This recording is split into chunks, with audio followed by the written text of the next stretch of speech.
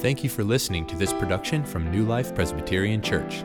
If you'd like to find out more, visit newlifepca.org. We are going to resume our sermon series today on Scripture, a series called Trembling Before the Word, What Scripture Says About Scripture.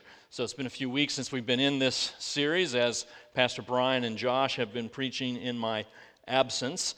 We're going to be reading this morning from Luke chapter 4, so if you want to get out your Bibles, Luke 4, verses 16 through 21.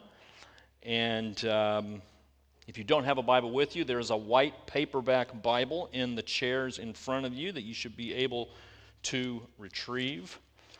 And the passage is on page 501 of that paperback Bible. Luke 4, 16 through 21. Just a quick review of this sermon series. You might remember that we began considering the question of whether the Bible was true, and we answered that in the affirmative. Primarily because Jesus believes the Bible to be true, and we want to believe like Jesus believes. And we looked at Scripture and we saw that Jesus affirmed his belief in the truthfulness of the Word. Secondly, we talked about the question of whether the Bible is clear. Can we really understand it? Is it too difficult for us to grasp? And again, we answered the question in the affirmative. The Bible is clear. That is, it is clear enough for you to know how you should respond to Jesus, how to be saved, and how you should live in a way that can glorify Him. Not everything in the Bible is equally clear, but generally speaking, it is clear. And then thirdly, on Reformation Sunday, we looked at the doctrine of sola scriptura. That means Scripture alone. This idea that the Scriptures are our final authority in all matters of life, faith, and practice. And after that, I went out of the country, and so today we're resuming this series. And the question today before us is going to be this: is your Bible reliable? That is, the Bible that you hold in your hands right now, or the Bible that's on your phone, or the Bible that's at home on your shelf or on your night table, is that Bible, the English Bibles that we have, is it reliable? That is it close enough to what the writers of the Bible intended that you can know what God intended to be in the Bible? Why is this a question? Well, there's a lot of people who poke at the Bible and undermine its authority by asking questions about this very thing. So let me give you an example of this. This was 2014 in Newsweek magazine. A writer said this: "No television preacher has ever read the Bible. Neither has any evangelical politician, neither has the Pope, neither have I, and neither have you. At best, we've all read a bad translation, a translation or translations of hand-copied copies of copies of copies, and on hundreds of times." Newsweek magazine. This is a very common accusation. We can't really know whether the Bibles we have today are reliable because of all the translations and all the copies that have been made over the years. Another example of this showed up a few years ago on the Larry King Show. Larry King was interviewing Shirley MacLaine, and a Christian called in to talk to Shirley MacLaine, and Shirley dismissed the caller right away by saying, "You believe in the Bible," and of course we know that because the Bible's been translated so many times, we can't know what it means. And Larry King added, "Everybody knows that." Like this is just common knowledge. We all know that the Bible is not reliable. Now, I'm guessing the majority of people here today probably don't agree with that, but when you live in a culture in which you're hearing those messages over and over again, it's very hard for those things not to just kind of seep into your conscience. It's very hard to hear those kinds of things and not have your confidence in the Bible at least a little bit undermined. It's very hard to hear those things, and particularly when you face something in the Bible that challenges you, something in the Bible that you don't really like, it's really easy to kind of dismiss it and put it aside with a question in the back of your mind as to whether that's really a reliable interpretation or not. Maybe this doesn't apply to me.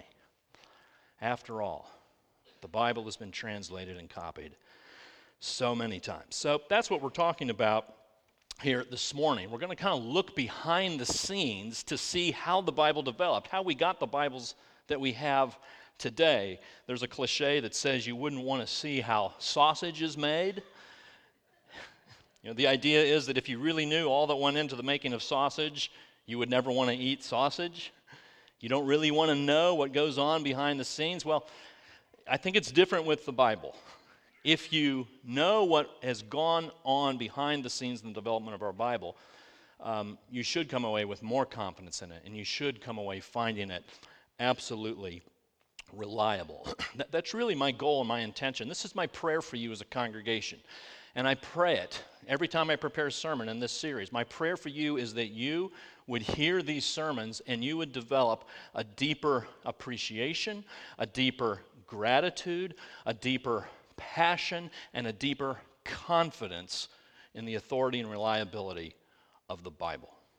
So that's what I want for you guys, and we're going to look to Luke 4 here, verses 16 to 21, to help us with that. So a little context here. Luke 4, 16 to 21. This is the very beginning of the earthly ministry of Jesus. Luke has already told us about the baptism of Jesus and his temptation in the wilderness, the genealogy of Jesus in chapter 3. And as we get here to the middle of chapter 4, this is the first event of Jesus' public ministry. And we're going to read this now. So why don't you stand up for the reading of God's Word, Luke 4, 16 through 21. You'll notice in the passage that people stood up for the reading of the Word here, too. Luke 4, starting with verse 16. And he, that is Jesus, came to Nazareth, where he had been brought up, and as was his custom, he went to the synagogue on the Sabbath day, and he stood up to read. And the scroll of the prophet Isaiah was given to him. He unrolled the scroll and found the place where it was written, "The Spirit of the Lord is upon me, because he has anointed me to proclaim good news to the poor. He has sent me to proclaim liberty to the captives and recovering of sight to the blind, to set at liberty those who are oppressed, to proclaim the year of the Lord's favor." And he rolled up the scroll, and he gave it back to the attendant and sat down. And the eyes of all in the synagogue were fixed on him. And he began to say to them, "Today the scripture has been fulfilled in your hearing." Lord in heaven, we pray that you would open our eyes to behold wonderful things in your word. In Jesus' name we pray. Amen. You may be seated.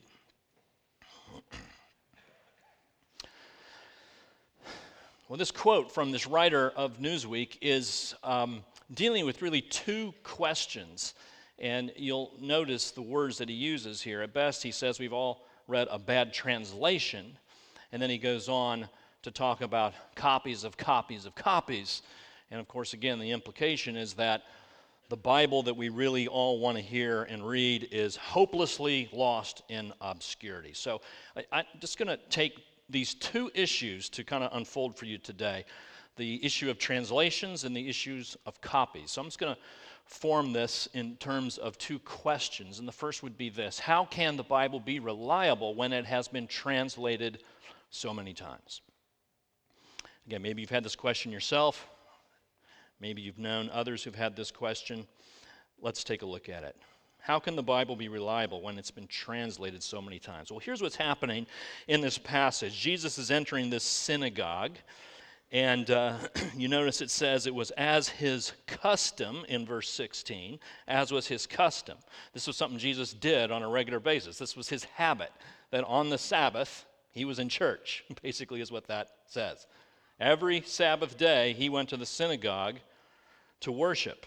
Now, in the synagogue in this time, there wasn't any pastor or priest or minister kind of figure. What would happen is authorities there in the synagogue would invite people to just stand up and preach, kind of invite guest preachers to talk about the scriptures. And so it appears that Jesus was the guest speaker on this particular day.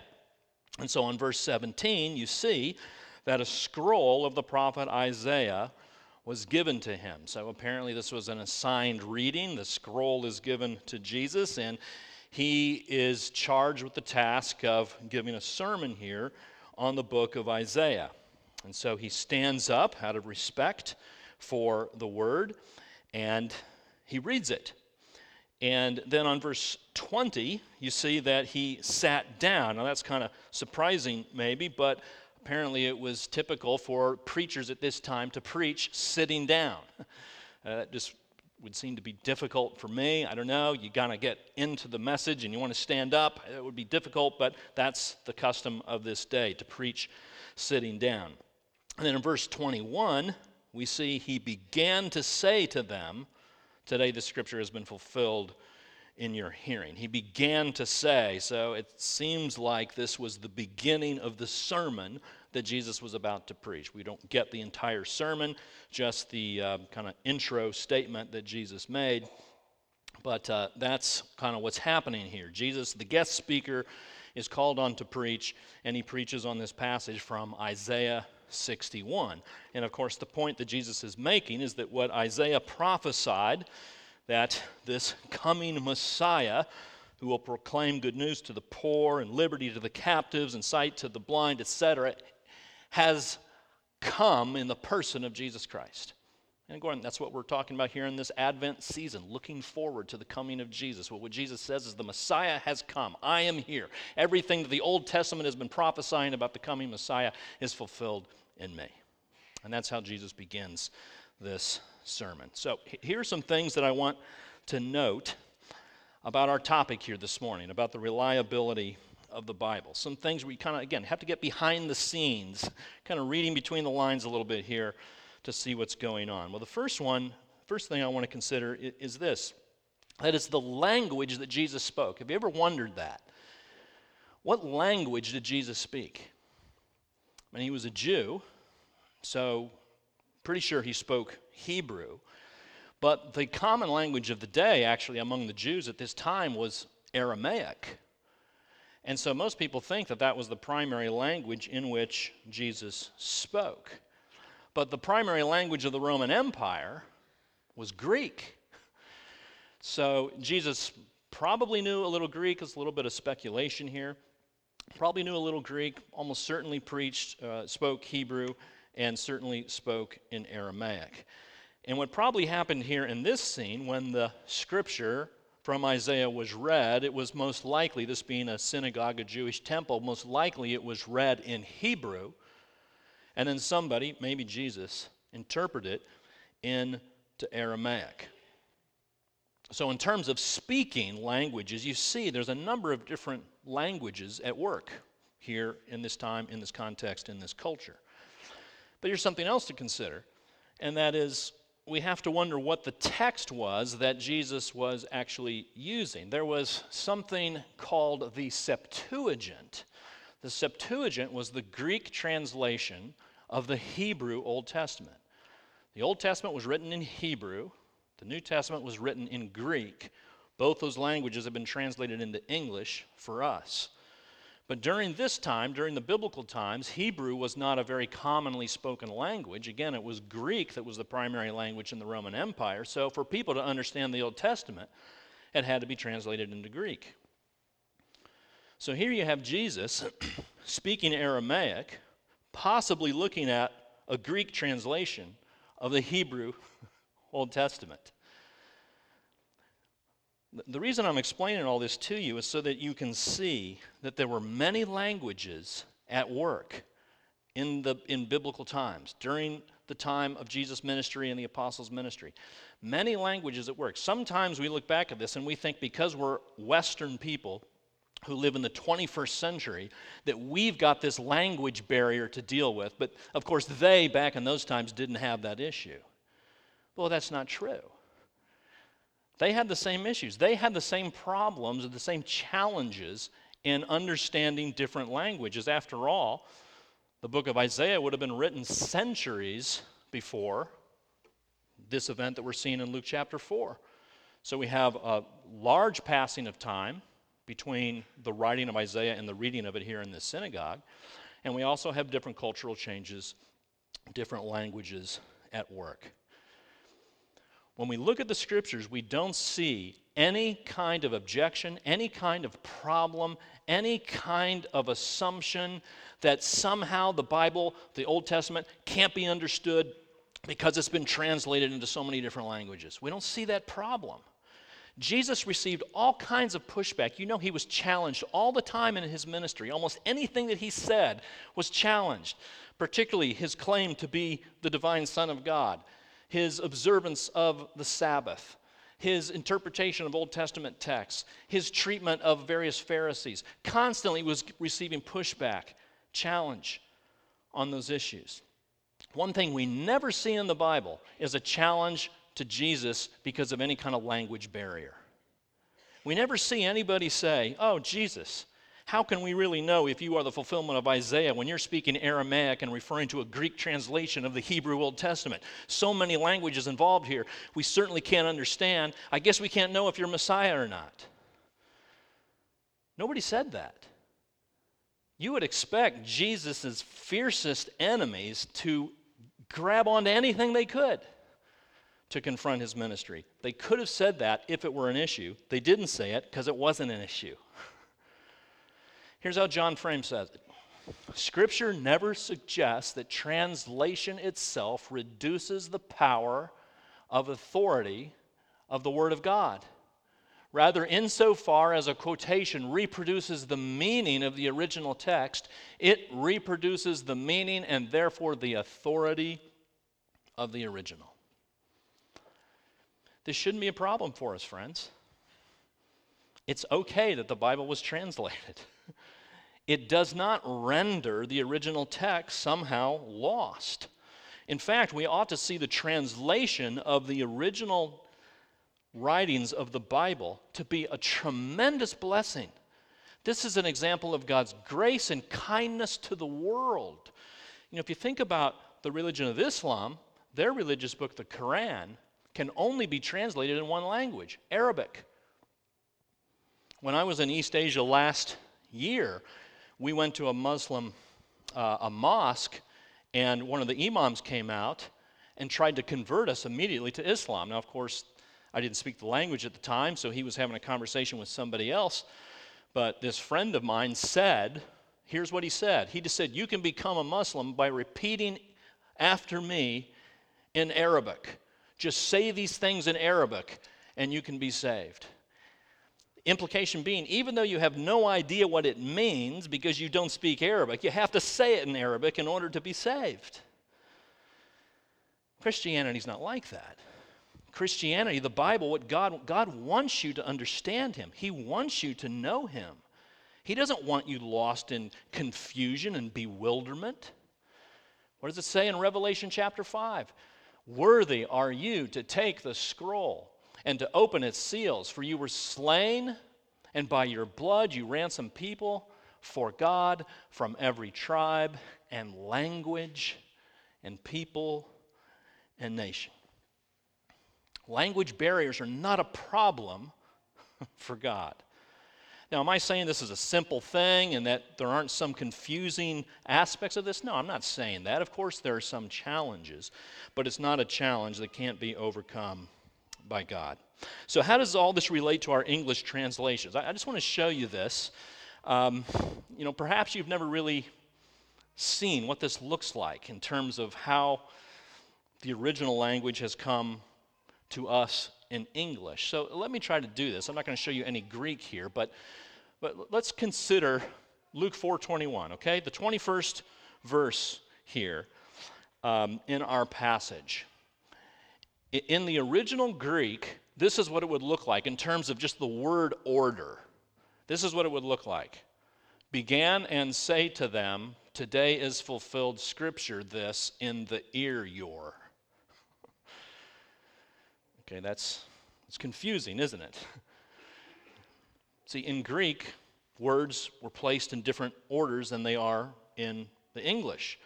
So there's a lot to kind of undo here as we look to find an accurate translation. That's the way it would appear in the Greek.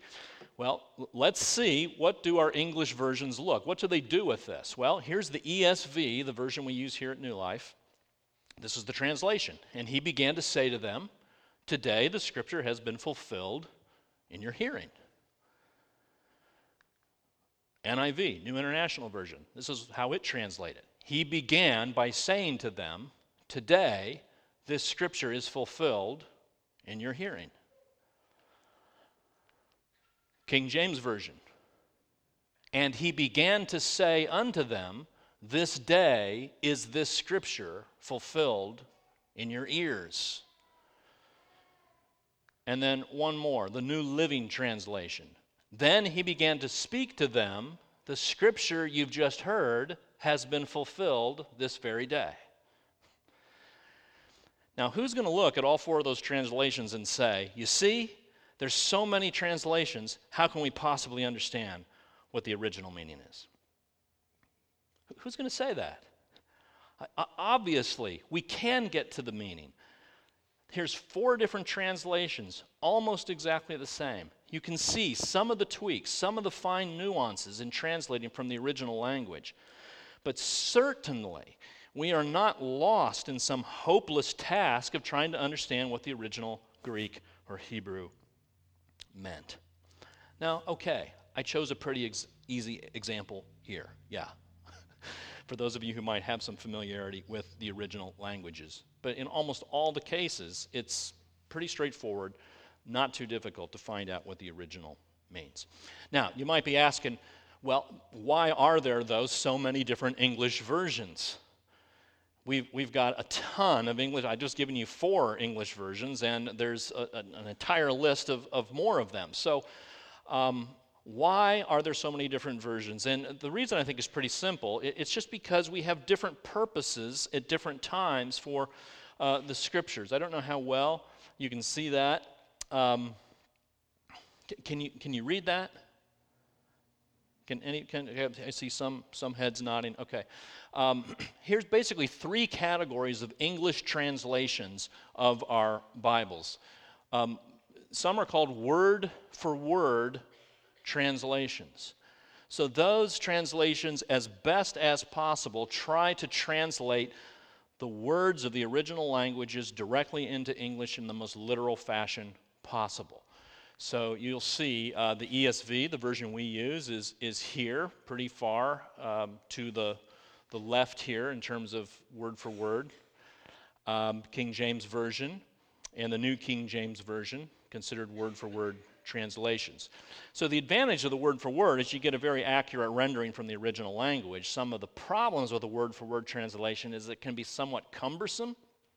I showed you that original Greek reading, which seemed a little awkward. If you stick a little too close to that in the English, it can be kind of confusing. But if you're looking for very in-depth study of the Bible, or if you're teaching, for instance, a class, a Sunday school class, or preparing to preach a sermon, you got to look at a word-for-word translation. That would be very important. But word-for-word translation isn't for everybody. We also have what's called a thought-for-thought translation, or dynamic equivalence, it's sometimes called. Thought-for-thought translation is not paying attention so much to translating every single word, just looking for the basic thrust of the meaning of the passage. So, for instance, in 1 Kings 2, verse 10, the passage says, David slept with his fathers. Now, what does that mean? David slept with his fathers. What that means, that was just an idiom for saying that David died. Now, if you look at a word-for-word translation, it's going to say David slept with his fathers, because that's exactly what it says in the Hebrew. And they just leave it up to you to figure out what that exactly means. But in the thought-for-thought translation, such as New International Version, which I know a lot of you have, and New Revised Standard Version, the interpretation or the translation of that verse would be David died. It would say David died. Now, that's not exactly what it says in the Hebrew, but that's what the Hebrew verse actually means. That's the thought. And so that's what would appear in those versions. And then the last category is what's called paraphrase. And you'll see here the New Living Translation and Good News Today, I think that is. And all the way over here on the edge is The Message, Eugene Peterson's version, which is, I think, more than a paraphrase. It's more like a commentary on the Bible. I know a lot of people like The Message, and I think we can gain some insights from The Message. I would say The Message is fine as long as you see it as more of a commentary than a translation. It's just so far away from the original. But you can see here there's different purposes. Again, if you're preparing a Sunday school lesson or a sermon, word for word. But let's say you're talking to somebody for whom English might not be their first language, or maybe you're talking to someone who's just 10 or 11 years old, or maybe you're talking to someone who's a brand new Christian.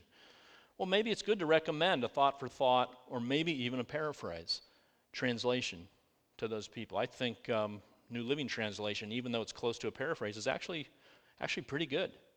It's a little loose here and there, but it's good. So why are there so many English translations? I think that this is the reason. There are different purposes for the uses of our scriptures at various times.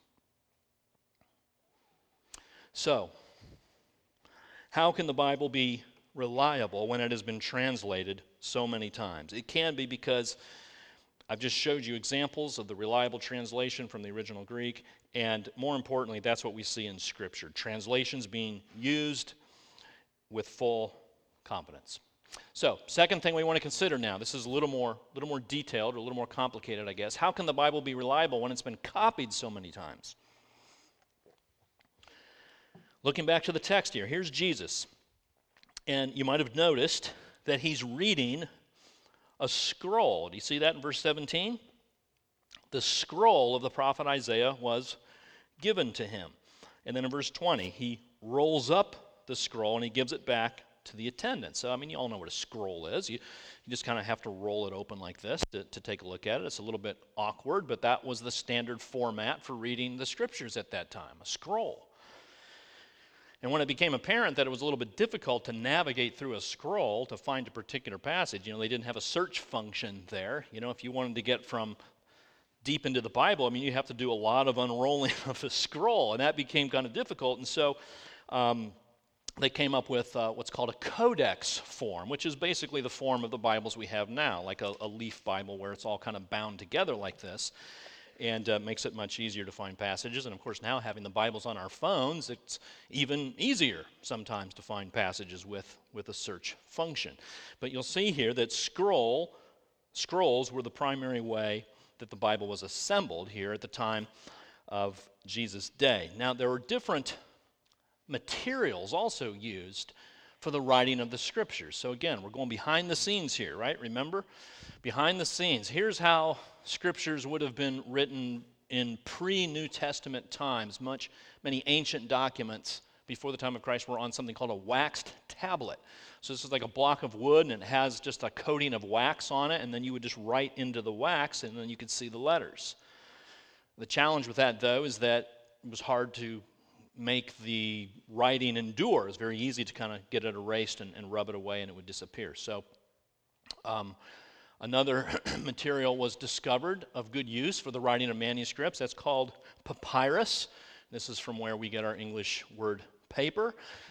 There was a papyrus plant grew along the Nile River in Egypt. They could take the stalk of the plant and kind of lay it over crossways like this and come up with this kind of material, and people could write on it. So most of the New Testament was most likely written on papyrus.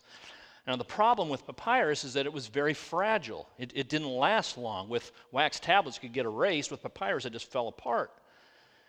And so another version or another material was found or developed called parchment. Parchment is just animal skins. And so animal skins much more durable. And so most of the copies of the New Testament were written on parchment.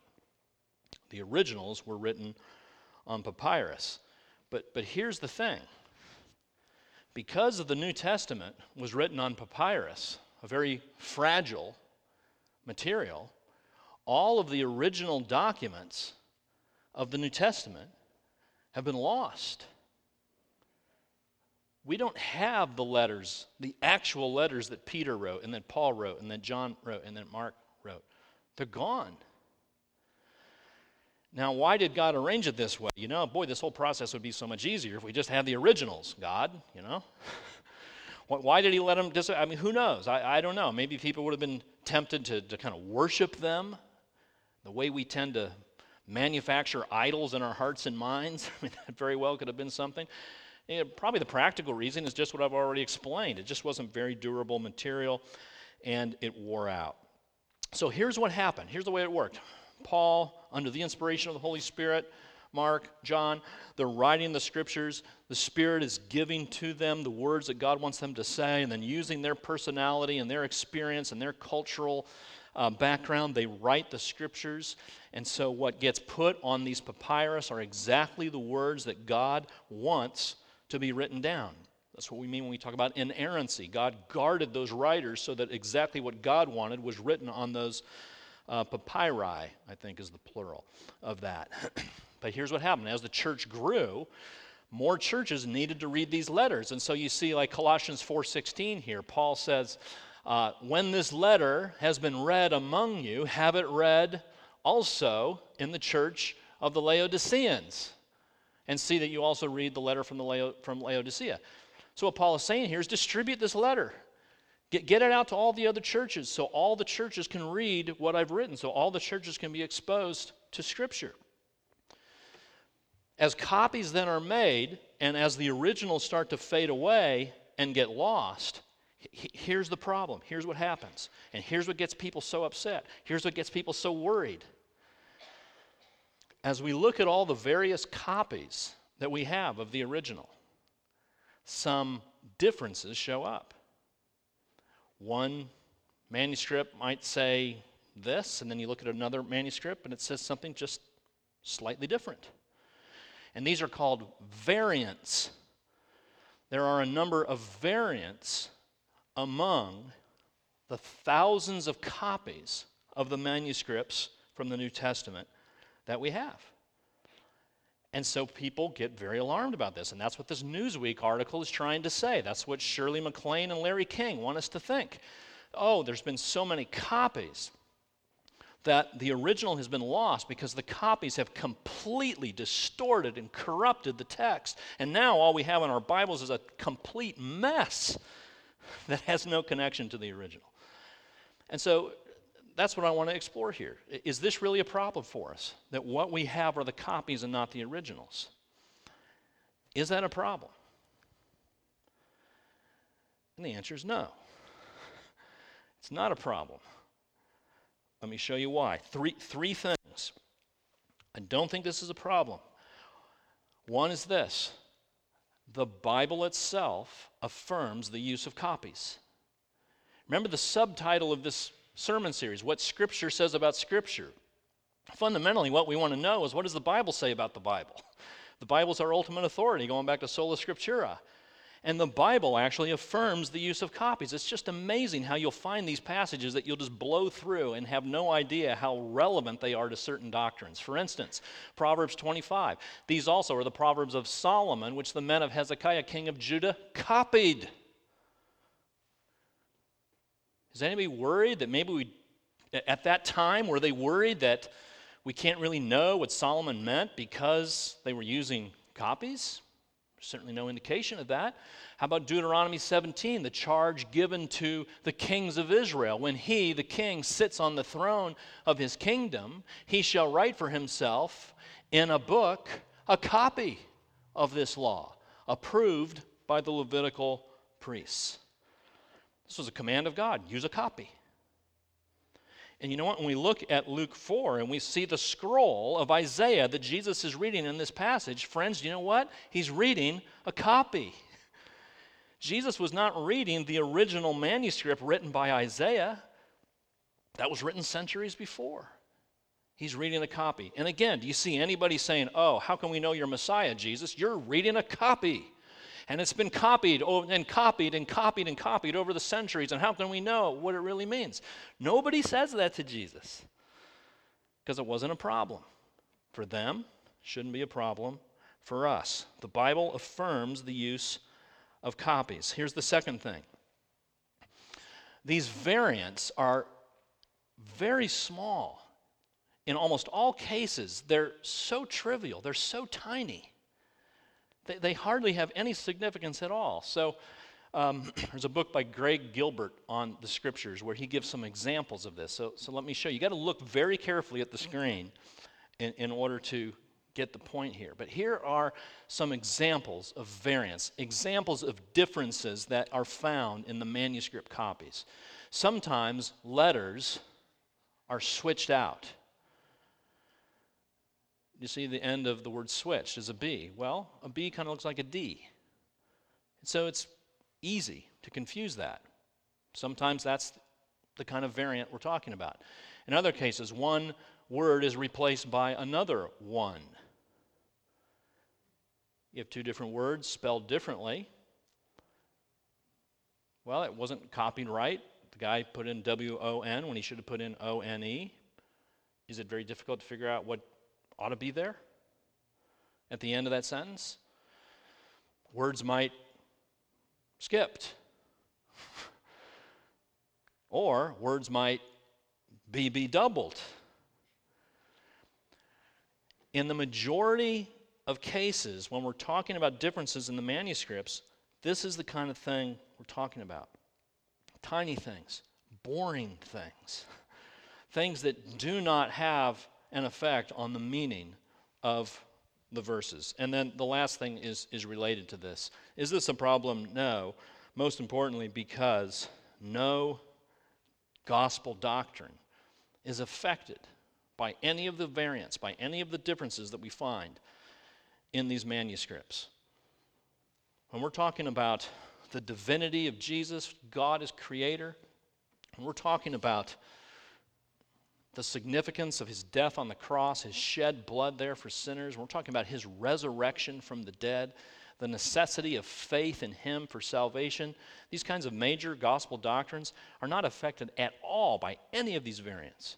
It's one of the wonderful things about the repetition of the Bible. Sometimes you read the Bible and you say, why do they keep repeating things? Well, that's a good thing, actually, because wherever there might be a little variant, you can look in a number of other places throughout the Bible and see how it comes together in unity to assure us of the truth of whatever might be under dispute in some variant issue. No gospel doctrine is affected. Let me give an example to kind of sum this whole thing up. Let's say your Aunt Sally has this wonderful recipe for pumpkin pie. And a lot of you probably had pumpkin pie on Thanksgiving. And so Aunt Sally's got this great recipe, and it's so wonderful that all her friends want a copy. So Aunt Sally writes down the recipe in great detail, and she gives it to her friends, let's say 3 friends. So the 3 friends get these copies, and the 3 friends love pumpkin pie so much, they want to keep that copy, but they make their own copy, and they give it to 6 or 8 of their friends. And so now you've got, whatever the math is there, you got 25, 30 people with a copy of this recipe. Well, then let's say Aunt Sally's dog eats the pumpkin pie recipe. The original is gone. It's gone forever. What are they going to do? Can they ever make that pumpkin pie again? Is the pumpkin pie lost to obscurity? No. What is she going to do? She's going to get all of her friends together. They're going to get in a room, and they're going to look at all of those copies that they made of that pumpkin pie recipe. And you know what? They're probably going to find a few occasions where things are a little bit different. Maybe one says 1/3 cup of brown sugar, and another says 2/3 a cup of brown sugar. But when you see that 19 out of 20 say 2/3 and one says 1/3, pretty sure it's 2/3. Pretty sure. Would anybody think with this story that it would be impossible to recover the pumpkin pie recipe since the original was lost? No. That pumpkin pie, using the copies, is going to taste just as good if they have the originals. And the gospel of Jesus Christ tastes just as good using our English Bibles made from copies as it would if we had the originals. D.A. Carson says this: the purity of text is of such a substantial nature that nothing we believe to be true and nothing we are commanded to do is in any way jeopardized by the variance, by the differences. So friends, is your Bible reliable? That's the question. The answer is yes. Your English Bible is reliable. The Bible you have in your hands is reliable. You can hear from that Bible, understand from the Bible everything you need to know about salvation and how to live a life glorifying to God. From that, you can get the message very clearly. There is a God. He exists. He's created all things. He's created you. This God is holy. He's righteous. He's mighty. He's glorious. He's created you in His image. You're a dignified human being because you're made in the image of God. You have worth because you're made in God's image. But you know what? You've sinned against Him. You've offended Him. You haven't lived for His glory. And God's angry about that. But full of love and grace, what God has done is He has sent His Son into the world, the second person of the Trinity, the Lord Jesus Christ. He's come. He lived a perfect life. He obeyed the Father in everything required of Him. He went to a cross. He died. He shed His blood. He was risen from the dead. By shedding His blood, He offered payment for all of your sins and all of your offenses. And by being raised from the dead, He received approval from the Father that His work on the cross was acceptable to Him. And by virtue of that, anyone who puts faith in Jesus can know that his or her sins are forgiven and that you belong to your Creator and can have a relationship with Him forever. That is clear in the Bible. The Bibles that you have right now communicate that to you. And your responsibility now is to respond to that in repentance and in faith. Believe in the Lord Jesus Christ, and you will be saved. The Bible is reliable to give us that message and much more. So, let's go to the Word. Let's make it a staple in our lives. Let's read it, let's memorize it, and let's submit ourselves to its authority. Let's pray. Father in heaven, we thank You that You have, in Your sovereignty and providence and wisdom, preserved Your word for us. That we are not left without hope. We are not left in confusion, but we have assurance from You about what You've done for our salvation. Thank You. Lord, give us hearts that are more passionate for Your word, that have increasing confidence in Your word, and that are increasingly grateful for the word that You've given us. And we pray these things all in Jesus' name. Amen.